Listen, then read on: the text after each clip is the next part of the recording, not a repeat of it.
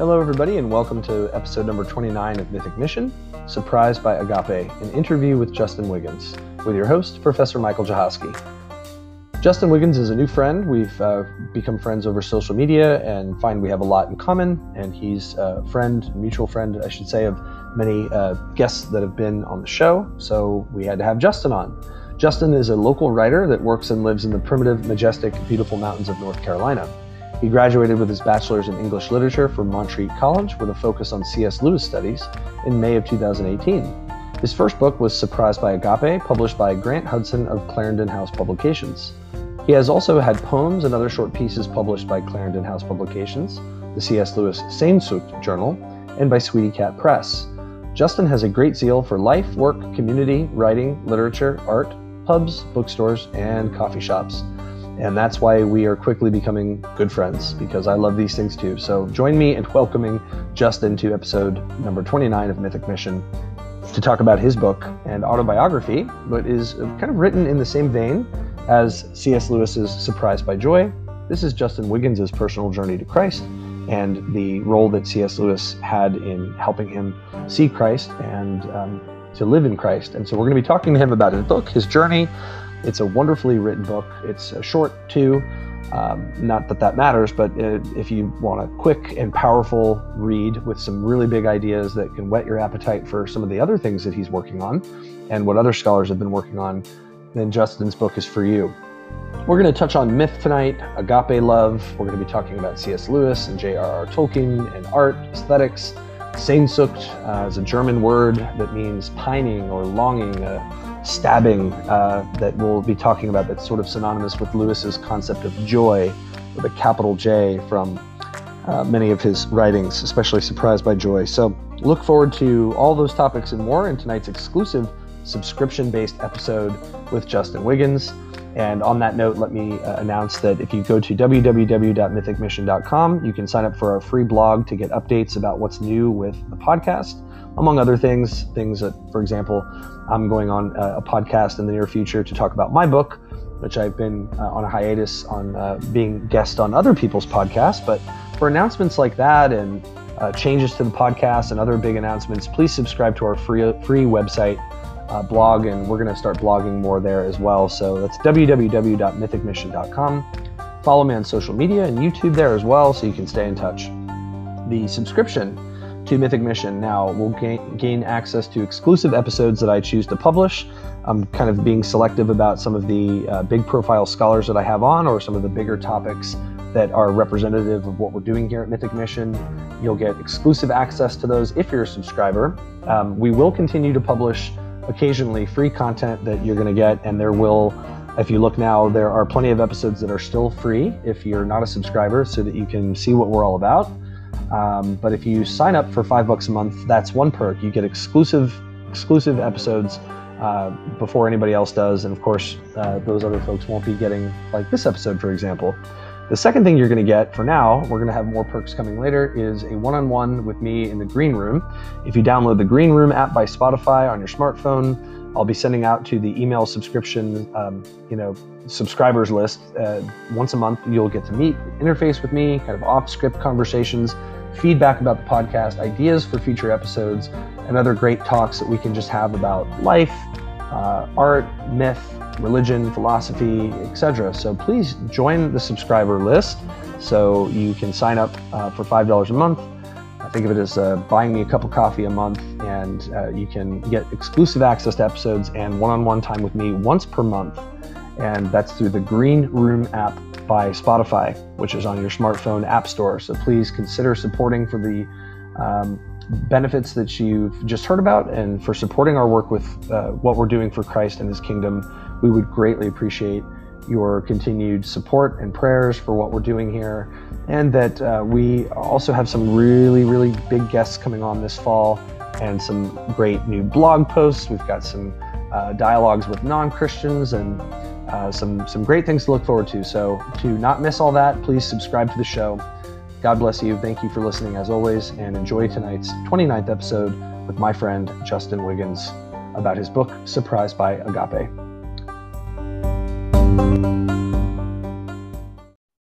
Okay. Well, good evening, Facebook world. Good evening, friends and family. Good evening, Mythic Mission subscribers and fans. We've got a special episode here tonight, episode number 29 of Mythic Mission. I've been in a hiatus for the last few weeks and want to finish out August strong with an interview with one of my friends here, Justin Wiggins, who I'm going to introduce here in a moment. We've got some great episodes coming up this fall, so please make sure that you are on our subscriber list and you follow us at www.mythicmission.com. And we hope you can join us for a few minutes, if not the whole hour here tonight, for our conversation with Justin about his book, Surprised by Agape, and that if you don't get to catch it, that you can subscribe to the show afterwards on Anchor or Spotify or iTunes and catch the recorded episode at your leisure. So we're having a conversation tonight. This is going to get into some usual territory on myth and Lewis and the Inklings, but we're just going to kick back and toast our Friday night together. Justin, thank you for coming on the show. Thank you. It's an honor. Cheers. It's good to know you. Yes, cheers. So we, Justin, we're toasting to a lot of people tonight. We've got our friend David Bates, who we owe the honor and pleasure for these beautiful pints that we've got here. Who is he's expecting a son coming into the world soon, so we'll have prayers for him and his wife and their newborn. And we want to say thank you to David for having us on his podcast, and hope that he is able to catch up with this one at some point. And I think also to give thanks just for the gift of Tolkien and Lewis, among others. Is that right? Absolutely, my friend. Yeah. So we've both been impacted and shaped by these great scholars, and tonight we're going to talk about your journey and your book, and how in particular C.S. Lewis shaped your journey in coming to faith. And I can't wait for people to learn more about you and your book, and hope that they'll buy it. It's available on Amazon in the show notes for the podcast edition. And I suppose I'll see if I can sneak it into on the Facebook a little later on.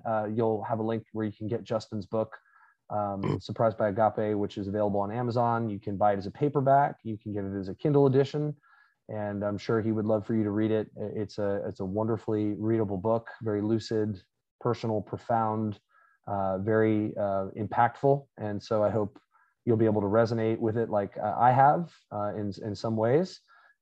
We know our journeys kind of intersect. So that's wonderful. Well, let me introduce my guest and my new friend here. Justin and I are becoming friends. We have a lot of common interests, so this is good. Let me tell you a little bit about who Justin is, and then we'll go ahead and get started. And Justin, if it's okay with you too, I just want to read a little portion after I introduce you from the beginning of your book that I think sets the tone for this evening's conversation. Is that okay with you? Indeed. Thank you. Yeah. Okay, excellent. Let me go ahead and get my notes up here. So Justin Wiggins is a local writer that works and lives, and I'm jealous of this, in the primitive, majestic, and beautiful mountains of North Carolina. He graduated with his bachelor's in English literature from Montreat College, with a focus on C.S. Lewis studies in May of 2018. His first book was Surprised by Agape. We're going to be talking about that tonight, published by Grant Hudson of Clarendon House Publications. He has also had poems and other short pieces published by Clarendon House Publications, the C.S. Lewis Sehnsucht Journal, and by Sweetie Cat Press. Justin has a great zeal for life, work, community, writing, literature, art, which we're going to talk about tonight, pubs, bookstores, and coffee shops. And Justin, among the many reasons why I like you and enjoy your company, I love all of these things too. So welcome again onto the show. Thank you. My pleasure. Okay, so I think this is the Kindle edition, Justin, that I've got, and I'm going to get a paperback copy of your book because I like to get, for fellow authors, I think it's important to buy it in print as well. Page 15, which you know how Kindle book page numbers work. Here's what you say at the beginning of your book that I think sets the tone for your story, Surprised by Agape. The Greek word agape, which is my favorite word from any language, Justin says, means an unconditional and everlasting love. I've come to believe that the Creator has this kind of love for all of humanity. Whether you believe in a loving Creator, in many gods, or in nothing spiritual or divine, What unites us all is that we are human beings with fears, hopes, dreams, personalities, and the desire to be loved. Each one of us has a unique and strange life narrative that is important, and we express this experience of being human through artistic storytelling. That's pretty much what we're interested here at Mythic Mission. We understand mythos, the old Greek term, as a big story, a grand narrative, a narrated worldview of one's life, but also the big story that makes sense of the grand story we're all a part of.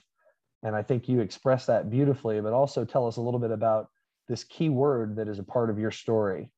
So I think this is a great way to start. What do you think? Indeed. Absolutely. Yeah. Excellent. Well, if you can't tell already, I enjoyed your book. I was able to get it read pretty quickly. So by no means is this, of importance. It's a short book, folks, that you can read very quickly, and you will, because it's well written. And I think you're going to find you probably have something in common with Justin as a fellow human being and imager of God. So I hope you'll give it a read. And we've got several questions tonight just to kind of set a conversational tone. We're going to be talking about Justin's journey, his book, his background, his understanding of the arts and coming to faith and myth, and several other things that'll come up. So Justin, why don't you just get us started? Because I know your book is pretty much an autobiography. Would you say that's an accurate summation? Yes, indeed. So I know we're going to be talking about your story and little bits across the hour, but just tell us, why Christianity? Because there are a lot of options out there with religion, and you know how many modern people view religion as just one other thing to choose. But as we know, it's a bit more important and more involved in that. This is a big life decision. So how did you become a Christian, and why? Wow. So I grew up in Southern Free Will Baptist culture. And although I was thankful to be raised within that particular denomination, I had a really negative experience with it. Of course, not everyone does, but when I was exposed to this particular theological paradigm, that's all that I knew. And it was a lot of, teetotalism, rapture theology, the sort of Christianity was about getting the ticket to the celestial theme park so you won't have to spend eternity with Henry VIII. That sort of way. And the rapture theology was quite traumatizing as well. And asking questions was really looked down upon. And there was some very sincere people within that culture that I grew up in Eastern North Carolina. And I really admired that they served people, they helped people out in the community with disabilities or who were suffering and struggling without anything shown back in return, which, as you know, reflects agape love. So I really admire that. But I was an agnostic for a very long time. And also at the root of that agnosticism was father abandonment struggles. My father, unfortunately, never fought his drug addiction, so that was deeply wounding. Although he was there some, I just remember at one point he would disappear and then reappear, and it just caused this difficult confusion.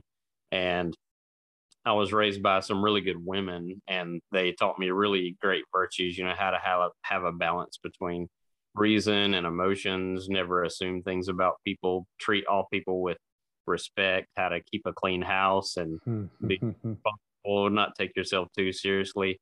And how to be courageous, how to be strong, but also gentle. And I'm really thankful that I had those women.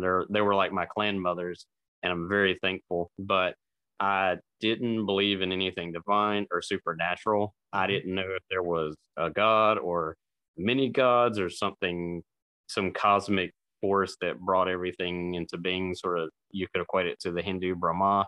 I had no idea, and I was really confused for a long time, and it was really hard to even articulate the questions and doubts that I had. And when I got older, I started asking more questions about what's called the problem of evil and suffering. How do you reconcile that with a good and loving creator? But also, what about beauty and goodness and truth and love? Where do those things come from? And morality, where does that come from? And human consciousness. And so I asked all these questions about science and evolution and faith and it was quite a journey. And so, although I found other worldviews really interesting, Hmm. I, when it came down to it, after asking many questions and having many doubts, and through discovering the music of John Foreman, the lead singer of Switchfoot, Mm-hmm. and Yeah. how he helped me with, even when I was an agnostic, I still admired his faith and that he was able to write music for people of all worldviews while still being authentic in who he was in his faith. And I Well really said. found, I really love that, man. And I grew up Yeah. on a lot of U2, Led Zeppelin, Hmm. Bob Marley, Simon and Garfunkel, the Beatles, Enya, Nice. Stevie Wonder, Michael Jackson, and I heard all of those sounds and hit in Switchfoot's music, as well as, Hmm. well, his is more folk, although I don't want to box it in, but his is Right. definitely has a more folk influence. Agreed. Yeah. But I really found that attractive, and Hmm. I remember him. I would read interviews that he, online, and watch interviews he did on YouTube, and I really was intrigued as to why he kept referencing C.S. Lewis. I didn't grow up reading Narnia. Mm. I remember a few references from Lewis here and there in middle school and high school, and Tolkien too. But Hmm. other than those references, I didn't read anything by them, and I had no idea who they were and why they Mm. are such amazing writers that continue to inspire so many people around the world. And so, Hmm. I okay, if John Foreman is referencing this C.S. Lewis writer so much, he must be worth checking out. And so I Yeah. thought, okay.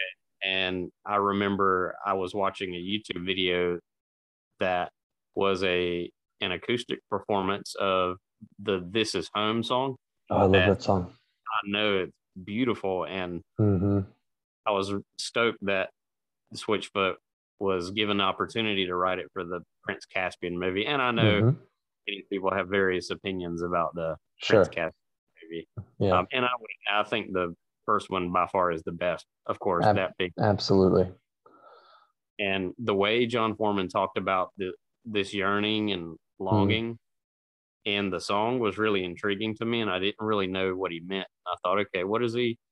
I resonate with this this Mm. certain something more, not as escapism, as Hmm. you know, but being a finite human being in the here and now, yearning Mm. for meaning and purpose. And I was trying to articulate what did that mean, and I didn't really have the words. And so I was so moved by it. I got a one in volume set of the Chronicles of Narnia, which I still have to this day. Mm. And I had no idea what I was letting myself in for. I Hmm. correlate that to when Lewis was a young atheist and read George MacDonald's Hmm. Fantastic, Fantastic. I've heard it pronounced different Yeah. Me too. both ways. And he read that, and as you know, he said it it baptized his imagination, and he came Hmm. back to reality and saw everything is enchanted. And what he encountered in that fascinating, wonderful book by the great Scotsman, it was holiness.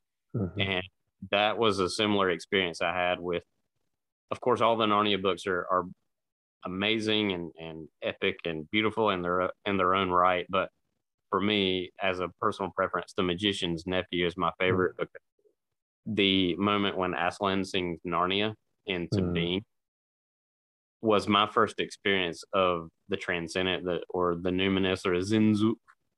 Hmm. Um, and I remember the very day, the very moment, the very hour, and I was filled with this yearning and longing that was this combination of grief and joy, as Tolkien Hmm. has described.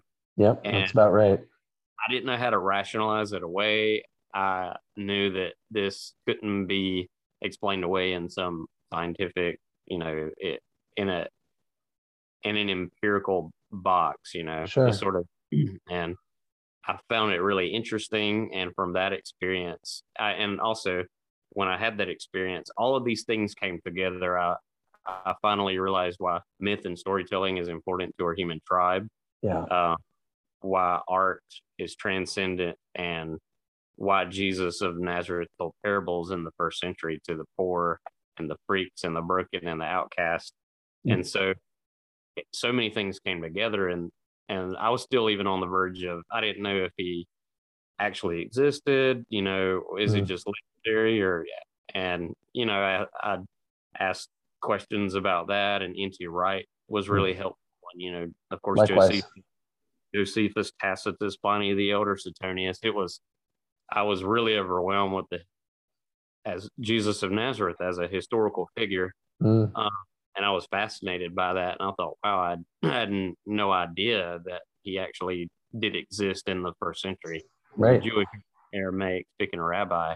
Mm. And when it came down to it, though, I knew that intellectual questions are important. The existential questions, I suppose, are, and I know everyone has a different journey, but more the intellectual questions had their place. Of course. But when it came down to it, the existential struggles about evil and suffering, but also what about goodness and beauty and truth? And I really honestly wanted to know if there was a good and loving creator that cared about all of humanity, that did something about death and sin and suffering. I just remember, I explored other worldviews: Islam, Judaism, Hinduism, paganism, Buddhism, Jainism, Baha'ism. They were all really fascinating. When it came down to it, I came to know a person in Jesus of Nazareth as the same Jesus of faith and history, and that same agape love that changed the lives of the people in the first century and before, as you know, because the creator has revealed himself in many different cultures in different ways. But I just remember coming to that place of realizing that I was a broken sinner, and I didn't find it dehumanizing or derogatory, in contrast to the likes of Richard Dawkins or Sam Harris, who see as you're degrading yourself, you're embracing a view that's dehumanizing.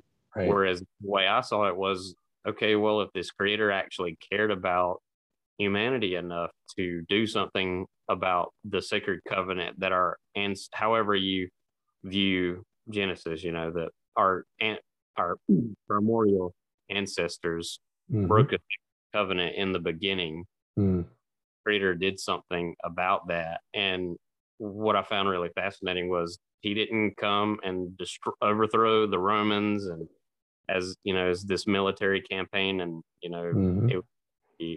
Yahweh to come back to cleanse the temple. This rabbi suffered a horrific death under the Romans and rose from the dead on that beautiful Easter day, making, as N.T. Wright puts it, new creation, making hope and healing and redemption possible right here and now, and giving a glimpse of what is to come. And so I just remember I came to a place of surrender and repentance, and I embraced faith in Christ by grace, and he became my Lord and Savior and completely changed my life. And that is the best thing that's ever happened to me.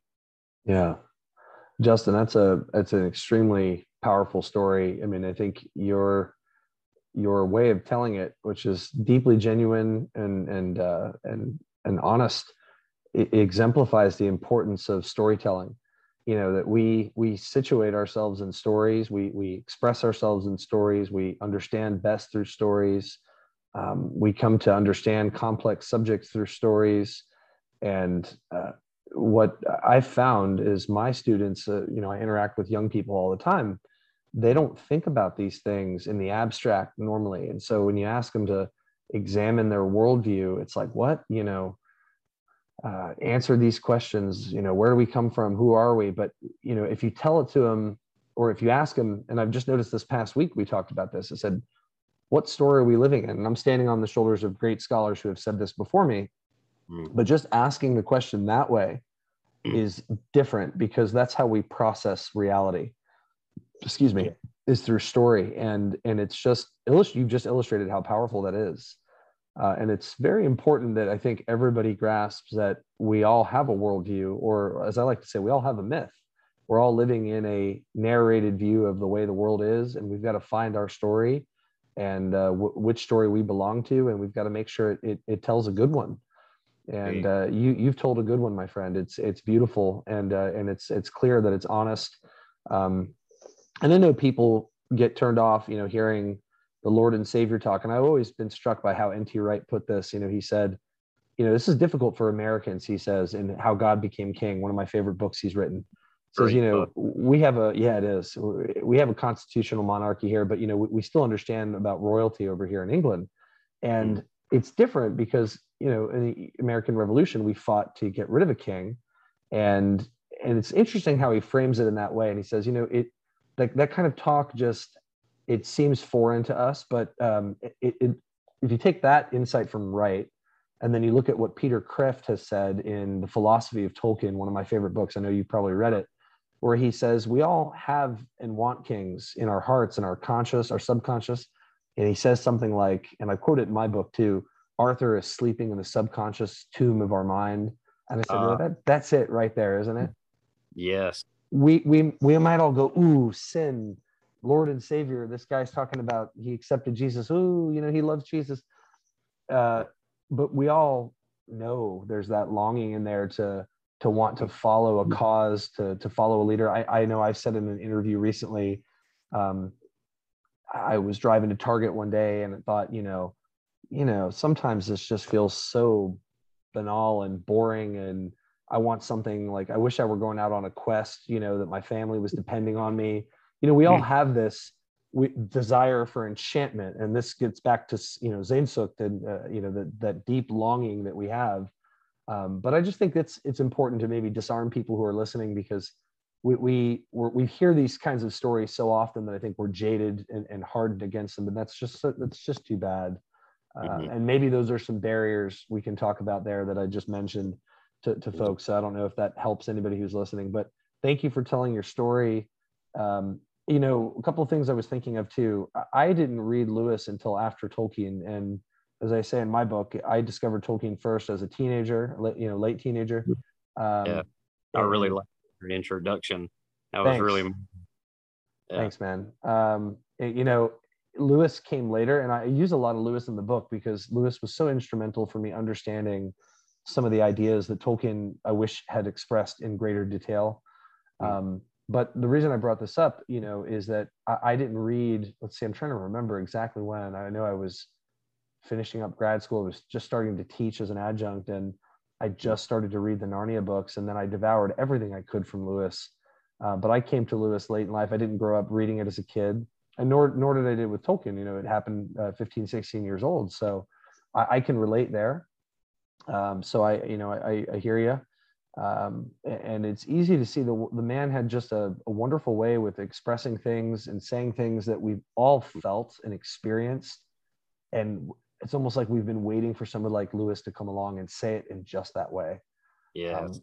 And Justin, you'll know the passage I'm thinking of in The Weight of Glory, where he talks about how if we trust, and this anticipates our art subject, we'll get into talking about art and coming to faith, but he says, if we trust to the beauty in the things, then they'll become like dumb idols and break our hearts. But the longing wasn't in them, it came through them. To me, like, that's something I've felt, and I've never had those words to say it. And when I read that, I'm like, yeah, that's it. That's exactly what I've been trying to say for, decades. And Lewis just had that way. So it's easy to see why he was so influential in your journey. Maybe talk a little bit more. I mean, I know you've said enough, probably enough, because I know there's other great topics we want to get into, but maybe let me phrase it this way. Is there anything else you want to say for our audience about how Lewis was instrumental in your becoming a Christian, and then we'll get into your book and start talking some things that you talk about there.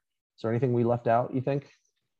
So there are, as yourself and many other people can convey, so many reasons to admire Lewis. For me personally, his story is fascinating to me. I was intrigued as to why he was an atheist for many, many years. Right. And his Irish Protestantism is really interesting. And I know the loss of his mother certainly probably had a good deal to do with his atheism, and then of course, as you know, his education under William Kirkpatrick, the Great Knot. Yeah. It Oh yeah. it brought together all of his anger towards God, and I really found his journey of towards faith fascinating, because although the intellectual questions that he had were there, that Zinzuk, that yearning and longing, was so central to his life. And I had never read another writer like him who wrote about imagine this harmony between imagination and faith and reason and one's own personal experience coming together by grace.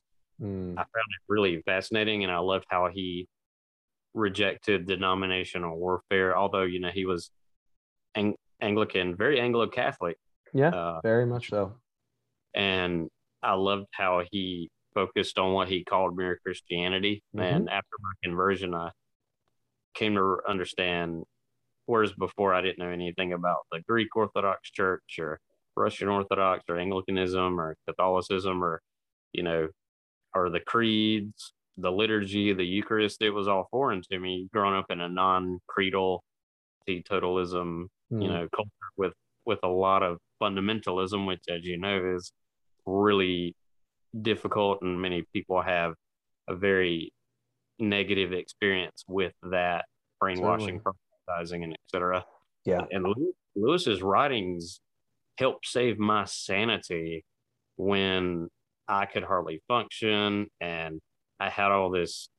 And again, it wasn't anything to do with my family. It was just that culture that I was in, and being exposed to those ideas. Because, you know, in a particular geographical location, culture is mixed with politics and a certain theology.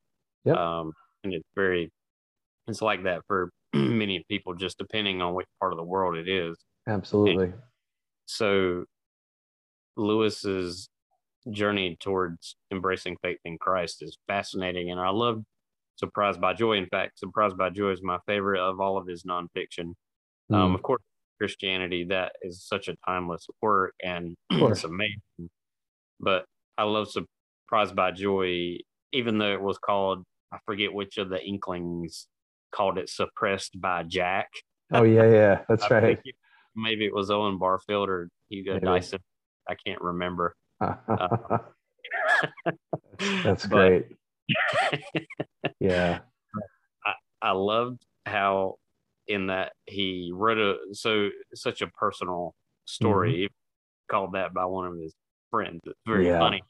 Yeah. But his you know, hellish experiences in World War One and his atheism pardons, and then he ends up meeting Hugo Dyson and encounters George MacDonald and G.K. Chesterton, and even the poet like William Butler Yeats, that roused the Zinzuk in his life. And so he had this amazing appreciation for literature, and was so gifted and with language and with writing, and was steeped in all the Greek and Roman and North Celtic myths. And it's amazing to me how voracious of a reader he was. Oh yeah. And that story, you know, of him coming to know Christ when he was on a ride to Whipsnade Zoo with his brother. Horny. Indeed. And is really fascinating how he said, when he set out, he didn't believe Christ was the Son of God. And then when he reached the zoo, he did. And as you know, how legendary conversation he had with Tolkien on Addison's Walk about Christianity being the true myth at all. And all this important to me, because whereas before, myths and legends and fantasy and things associated with magic and you know, ancient pagan stories and beliefs was always frowned upon or viewed as diabolical, whereas Lewis and Tolkien had a high regard for the ancient pagan past, especially the northern stuff. The Scandinavian and Anglo-Saxon.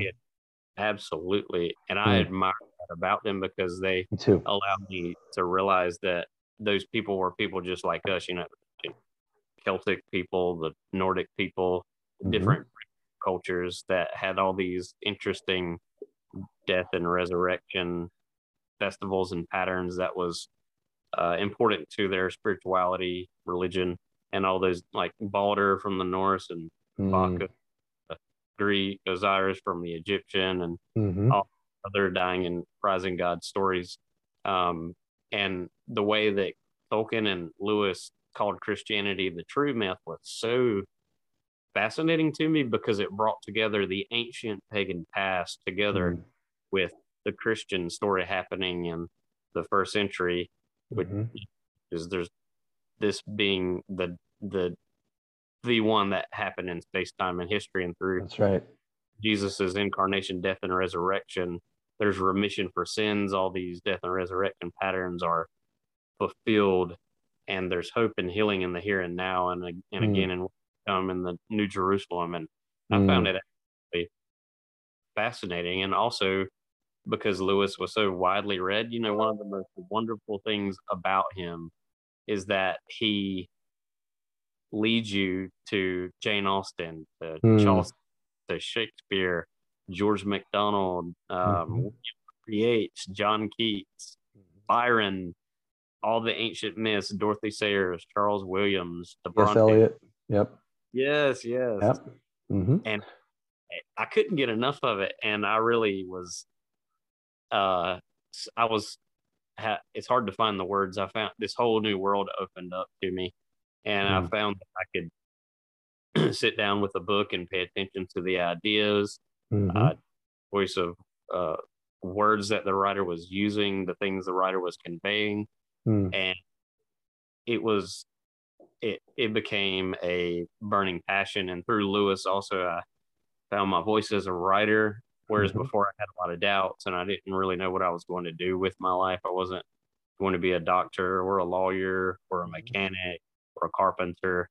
Wasn't really good at much. You know, I did some carpentry with my grandfather in the past and know a little bit about cars, not much, but through Lewis, I found a passion that became a vocation. And the more I wrote and read, and then I would meet kindred spirits through his influence, I've met yourself and David Bates and Dr. Don King at Montreat College. So many amazing and beautiful and rich experiences in my life happened because of the great Irishman's influence. And I'm so thankful that Christ gave the world such a unique writer like himself. Me too. Well said. Well, you brought up myth, and I want to combine a couple of my questions, and then I think we'll finish with talking a little bit more about your book and future projects. Yeah. But I think the next two topics will go together hand in glove. The idea of mythos or myth, and you know, you've talked about the legendary conversation that Dyson, Tolkien, and Lewis had in 1931, which was in September of 1931. You know, Lewis wrote some letters to Arthur Greaves, his good lifelong friend there afterwards, before and afterwards, and continued to correspond with him. Some of the most interesting information in the collected letters of C.S. Lewis are his letters to Arthur Greaves about especially that conversation. So that conversation pertains or you know, includes the topic, but not just the topic, but especially the topic of myth. So let's, for our audience, I know a lot of people who follow Mythic Mission know what a myth is, but let's talk about what myth is and how it's connected to this idea of Sehnsucht, of longing, that German word that means a stabbing, a pining, a joy. What did he say? A desire that itself is more desirable than any other desire, something along those lines. So myths evoke that. So what is a myth? I mean, for most people, myths are false stories. They're wastes of time. They're you know, husks of flimsy narratives that we can, you know, peel back to get a moral truth and lesson and then throw away the husk. So how can we re-mythologize people this evening? What can we say to maybe make people take myth more seriously, do you think? So in my experience, it's been really interesting to talk with people who have a very different worldview than myself, and we can find common ground. And the common ground is through some form of literature, whether it's music or painting or film. Mm-hmm. And it's exciting to me when that happens because those art forms bring down barriers of politics, social status, and religion.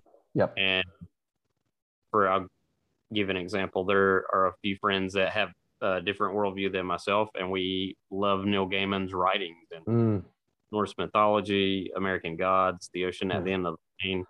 Mm-hmm. He's a very good modern day fantasy writer, and when you read his work, you could certainly see the influence of MacDonald and Lewis and Tolkien and Lord Dunsany and William Butler Yeats, William Morris.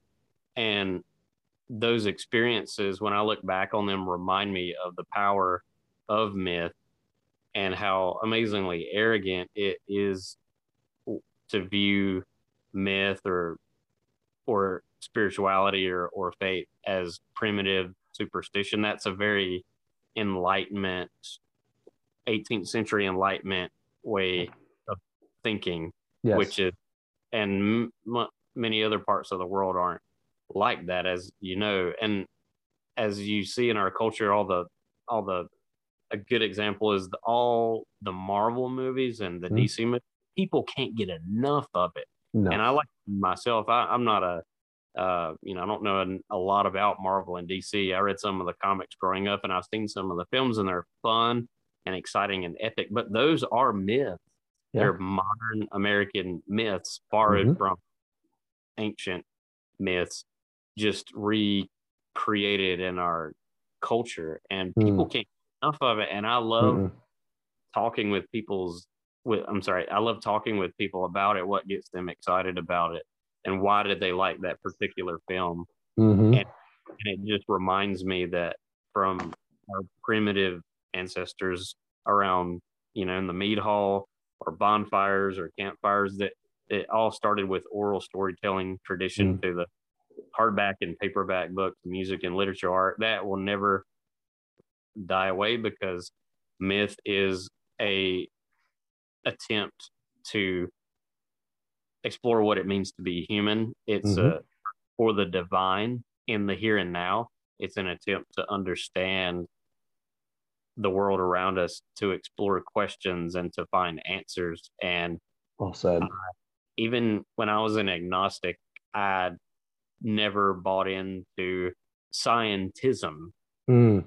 And I found it really dull, and also just like, for example, as creative as a physicist and scientist as Stephen Hawking was, and he did a lot of great work and was well respected. I've read a few of his books, and he was incredible. And the film made about his life, The Theory of Everything, really beautiful. But the kind of worldview that he conveyed in his life and his writings is the same with Steven Pinker, or as another guy who debated John Lennox, that I think Peter Atkins is his name. The kind of arrogant, empirical worldview that they embrace and convey. And I was always bothered when people like that, and again, I'm sure they're really nice people, hopefully. Hope so. Indeed. But when you write off people who are religious or spiritual that are more intellectual than you, or more or smarter, just as smart as you, that's just really silly and really childish. And when I was an agnostic, I would, if I was an atheist, I would be embarrassed by Richard Dawkins. I couldn't. If you title your book "The God Delusion," that it's already by begging the question. And it's funny and as witty as Christopher Hitchens was, and it was really sad what happened to him. And I know he was friends with Francis Collins and Larry Taunton from the Veritas Forum, and they liked him. They said he was a really likable guy, as well as John Lennox. They sort of begging the question when you already assume that spiritual experience is a delusion, or that faith is a delusion, just because you can't fit it in to a empirical paradigm. Because, and in my experience, when it came down to, like, for example, the phenomenon of human consciousness, the Mm-hmm. phenomenon of the fact that we are here, of love, of art, beauty, religious, spiritual experience. To Mm. me, it's much more logical and beautiful to believe that it had a divine source Mm. rather than just the laws of physics brought it together. We don't know how exactly. I always found that really silly. And as you A know, stretch. yes, it was sort of baffling. I never bought into that. Yeah. And, uh, and if I was still an agnostic, I would be open to spiritual experience Sure. and wouldn't write off um, that being a reality. And I would probably love Lewis and MacDonald and Tolkien and Madeline L'Engle. Mhm. Probably not as much as I do now because sharing the same worldview with those writers makes their work more rich and Enjoyable. Mhm. nourishing. So yes, that those are certain memories from personal experience as to understanding why myth is powerful and transcendent and it never goes away and it's not primitive superstition. In fact, we owe a lot to our primitive ancestors, agriculture, art, Sure.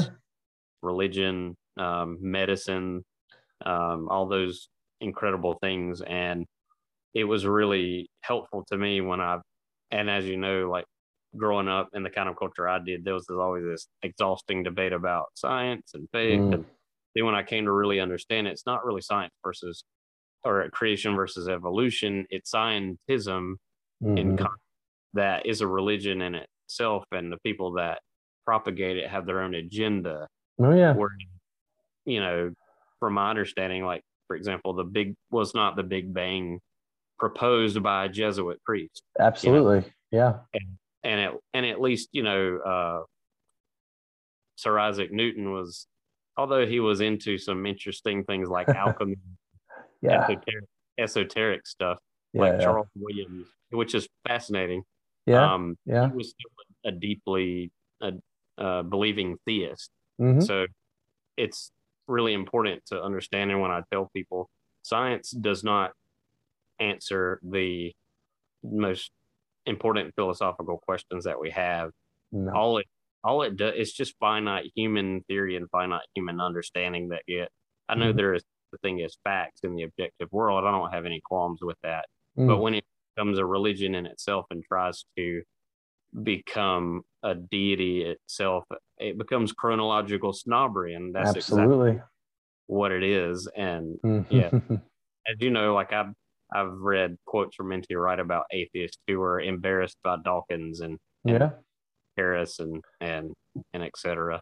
So Well, I mean, because listen, we know the scientific story is a myth itself. If myth is defined as in the ancient Greek sense, a grand narrative with truth value about the world we live in, the story that science can answer all our questions, that we don't need philosophy or theology because our brain can't tell us accurate information about it, can't be trusted, but we can trust what our brain tells us about science, curiously enough.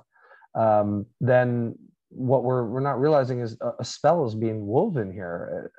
For those of you who don't know, the old English word for story was spell. So that is a myth itself. There's the myth of the scientific revolution of the Enlightenment. So what folks don't realize is that we all live within a paradigm expressed as a story, which we call often a worldview. The paradigm is a worldview, yeah, and not only is that the case, but it's also the case that science can't fit everything in it.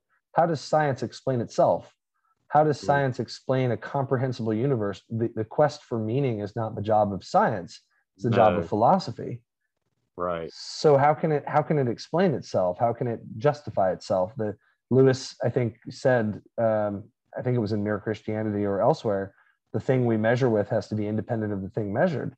So right, it's not very good to say, well, scientism is true. Scientism is the view that science can explain everything, and you know, it just doesn't make much sense. So there's that, and this idea that myths need to be historical. I think people take history for granted. That it's not an empirical science. It can be. I mean, there's archaeological evidence, there's numismatic evidence, coins. There's evidence, and it's empirical, sure, and it can be radiocarbon dated, but that's not always the case. So Yeah. we need to understand too that while myths are sometimes ostensibly historical, they're not always historical, but they can have truth value to them still. And so, right? I mean, there it is. As you were saying, how it's important to understand how myth was viewed to an ancient mind. Exactly. You were saying. Well, and there's this too. At least we know the ancient Greeks had two words, mythos and logos. I mean, they were not pre-scientific dum-dums who used myth as a way of, well, we don't know what rain and lightning and thunder is, so we're going to call that Zeus. They had ways of investigating the natural world. We have the pre-Socratics like Thales and Anaximander and Anaxagoras who do that.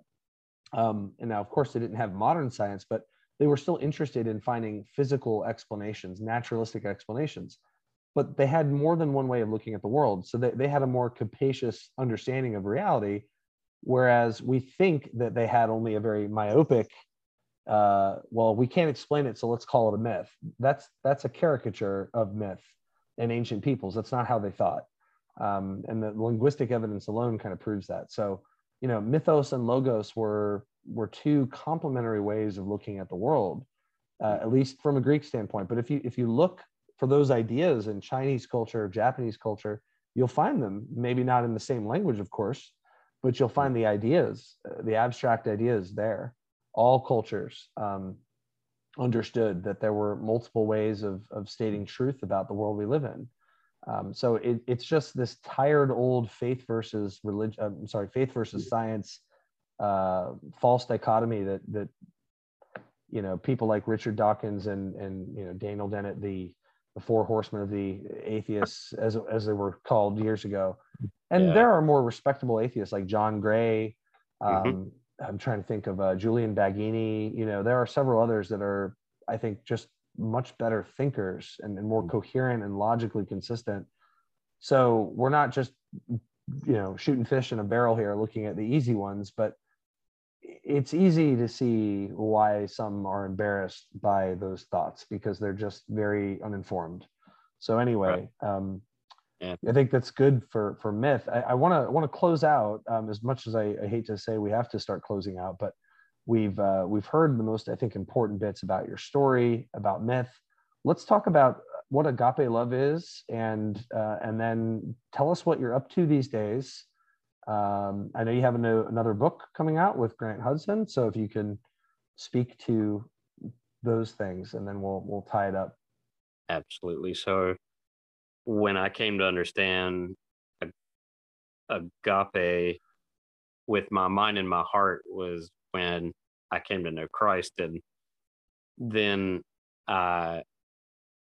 it became a reality rather than just an idea. And when I through a dark night of the soul years ago, 6 or 7 years ago now, that was related to father abandonment struggles, and it was really traumatizing.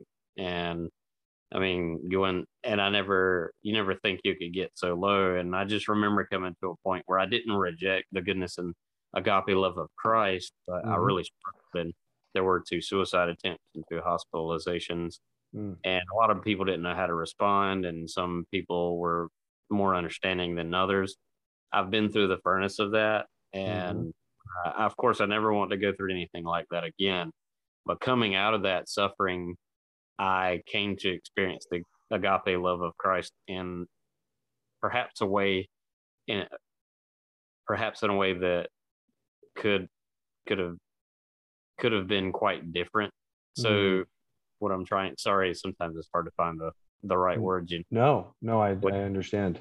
When you're a writer, but of course, one and can never plumb the depths of agape love in this life, but going through that trauma and suffering and struggling, the St. John of the Cross, dark night of the soul, yes, the agape love of Christ became more real in my life. And even when I was going through that, his agape love sustained me, which I say it saved my life and restored my sanity. And I felt like there was there was certainly a renewed passion for life and literature and art, and a resurrection of faith. And then throughout of that suffering, I was able to go to Montreat College and finish my degree and Oxford, England, and then I was able to write Surprised by Agape, and it was just uh, like that Lewis line from A Grief Observed. All reality is like classic. It just the amazing agape love of Christ just shattered all the ideas that I had of what my life was going to be like, because I thought my life was over. Yeah. There wasn't any purpose, and it was a curse to be a conscious human being on the planet, and perhaps I was deluded. And of course, I came to understand how wrong I was. And looking back on that, I am so thankful. And I would say agape is certainly the theme of my life. And I got the idea for the book, 7 or 8 years ago, and kept writing it and editing and revising. And eventually, through a C.S. Lewis Facebook page, connected with Grant Hudson of Clarendon House Publishing. And he saw that I had published just a small draft for a creative project for a C.S. Lewis class I was taking under Dr. Don King. And he sent me an email, and we, exchanged a few. And he told me that I would like to offer you a contract. And that meant the world to me. And how do I go from lying on a suicide hospital bed to being able to finish my degree, to having a renewed faith, an amazing church community, artistic community, a move to the mountains of North Carolina, Oxford, a book signing, podcast interviews, Goodreads reviews, Amazon reviews. There's no way that any of that is by chance. It's all by grace, and I'm so thankful for it. And I am too. Thank you. And as each day goes by, I continue to marvel at the agape love of Christ. So thankful. And in regard to the Surprised by Myth book, that will probably be coming out in a month or so. Really? That soon?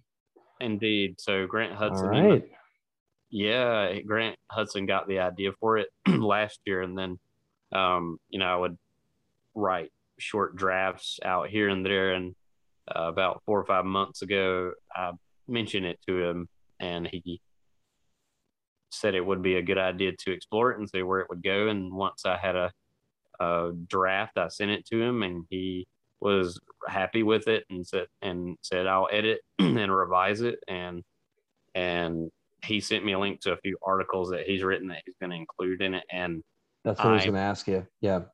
Thank you. So it's being able to co-write this book with this Englishman who's been reading and writing about Lewis Tolkien and the Inklings and MacDonald and Chesterton since 1974, longer than I've been alive. Yeah, wow. You and me both. It's amazing, and I'm so thankful for that opportunity. And so the book is going about the cultural importance of myth and how it transcended, how it is a search for the divine, the healing power of music and literature and art, which is a form of myth, of of storytelling. Why Lewis, Tolkien, Charles Williams, Owen Barfield, Dorothy Sayers, Donald, G.K. Chesterton, and Joy Davidman are so inspiring, and how many different artists they've inspired, and personal experiences of reading their works and going to conferences and meeting all different kinds of people who have been inspired by them. So the book has been a lot of fun. It sounds like fun.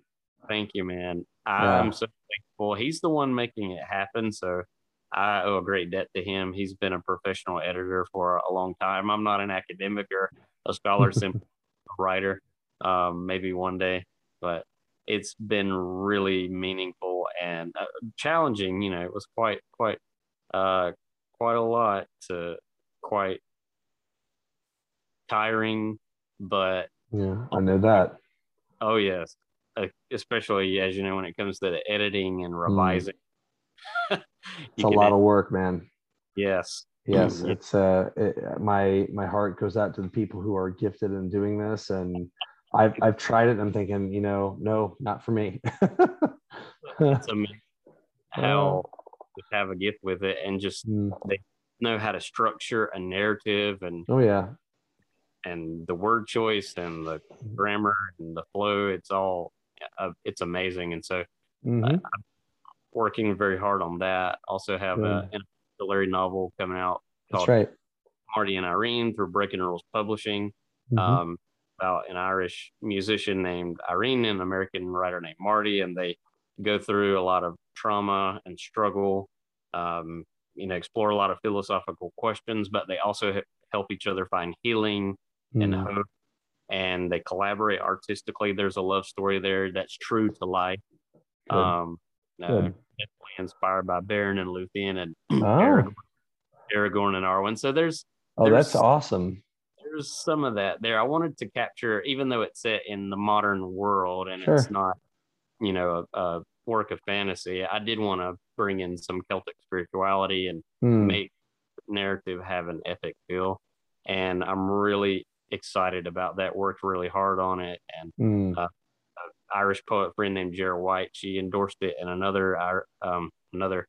American writer friend named Henry Mitchell. He endorsed it, and Wow. I couldn't have done it without their help because they've been editing for many years, Mm, and they told me they wouldn't endorse it until they were satisfied with the final draft, which it that's very good. was challenging and a lot of work. So it's Mm, been quite tiring to work on those two works and finish those, but I finished, and finished a short story called The Writer that's going to be published in a short paperback through um, it's called The Writer's Journey Blog Anthology.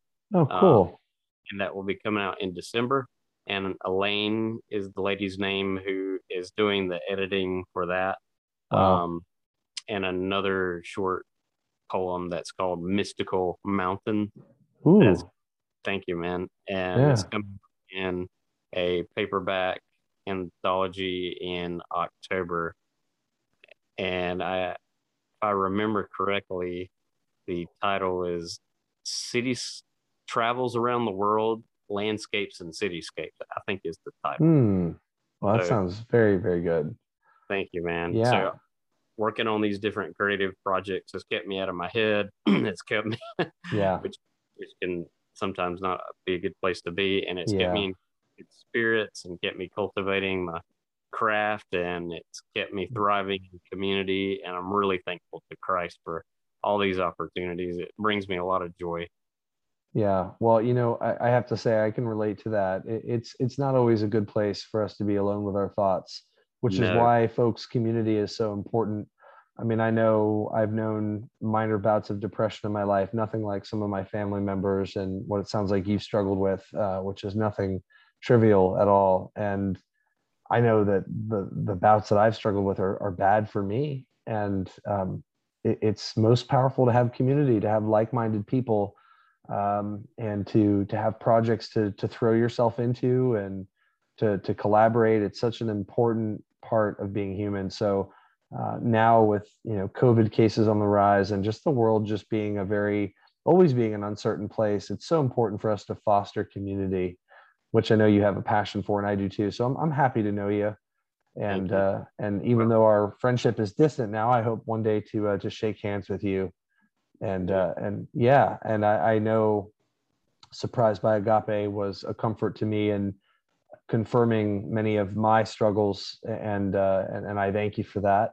I think based on the reviews I read too, it was echoed by many other people. thank So you. thank you for being vulnerable. That's the most important part. It shows that we don't take ourselves too seriously. It shows that, you don't have an ego. You don't care if people know that you've struggled. I don't really trust anybody that hasn't struggled. Life is hard. So Yeah, I think your story is just very important. So thank you thank, for writing it. And thank you. I wish we had more time to talk, but I know we've got to say goodbye for now. Um, I hope people will buy your book and read it. I'm gonna definitely talk it up, and I Thank you. really appreciate you becoming a friend and for coming on Mythic Mission, Justin. Thank you.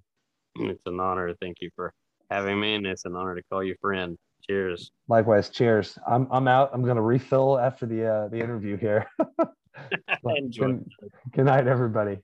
Good night.